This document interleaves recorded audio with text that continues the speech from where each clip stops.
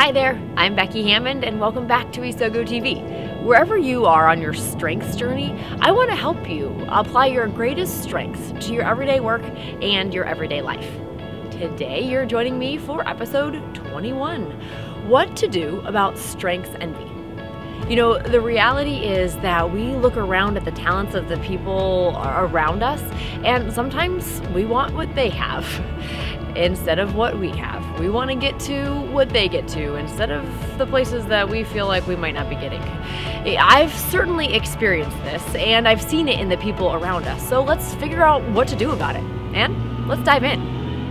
Sometimes we want what other people have. And I'm talking strengths. A little bit of strengths envy. And as I've thought through, I'm like, is this okay? And my answer is no, not really. It's not okay to envy because that doesn't lead us anywhere good. But admire, yes, and maybe even aspire, but not in the way that somebody else does it, but rather as an outcome that you can get to by using your own strengths. I think of that actually pretty often when I'm shooting Isogo TV. You would not believe how many takes it takes for me to get the information that's inside this intellection head out into the camera, into the world, through my mouth. It more easily comes through my fingers for me. You know, the other day I had the opportunity to interview a guy. I was with a group of fellow StrengthsFinder professionals and enthusiasts through our Strengths Network here in San Diego. And I was interviewing a guy who was talking about his responsibility theme.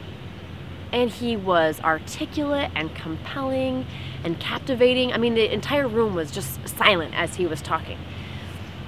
And afterwards, as we opened it up for questions, someone raised their hand and said, hey, I'm just curious, where does communication, the StrengthsFinder theme of communication, fall for you? Because you're just such a great communicator.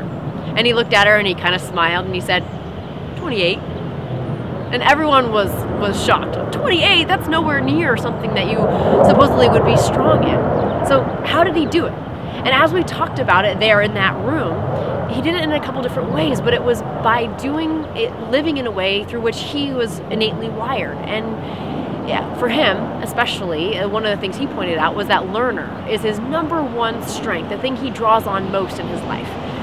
And whenever he is trying to pursue a skill, he was able to learn about it. How do I create compelling arguments? How do I create interesting metaphors? He was learning it. The other way is by using some of his other strengths, like discipline, responsibility, analytical. So the way he walked us through his responsibility through strength, what he was talking about that day, was very systematic, like an outline. Like he had come very prepared, responsibility. He had put together an outline, discipline, and he had walked us through it systematically and in a way that was compelling. And so he was using his strengths to communicate well. But it came through this structure and this desire to learn, and not through the talents of, let's say, communication talent theme, the strength of communication, which maybe is more like loving words and always wanting an audience and having the gift of gab. Rather, it came through the way that he was wired. So that's one way to kind of build up to some of the things that maybe you'd like to be better at, using your own strengths. The other way, and a way that I rely on quite a bit, is by looking to somebody else who is strong in that area. So that I actually am not working on that area using my strengths, but rather allowing somebody else to help me out in that area. So for example, I have a business friend who I always call her when I need some strategic thinking.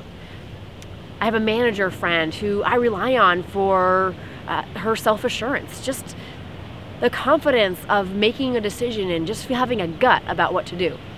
I have another friend who I rely on for adaptability and perspective, just always has a flexibility to her that says no matter what happens, it's all going to turn out, and yeah, sure, we can just change the plan. No big deal. It allows me to feel that and think that as well, kind of have that perspective.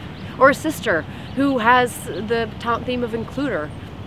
When I'm looking to build a group, looking to them to say, okay, what's going to make people feel left out or feel necessarily included?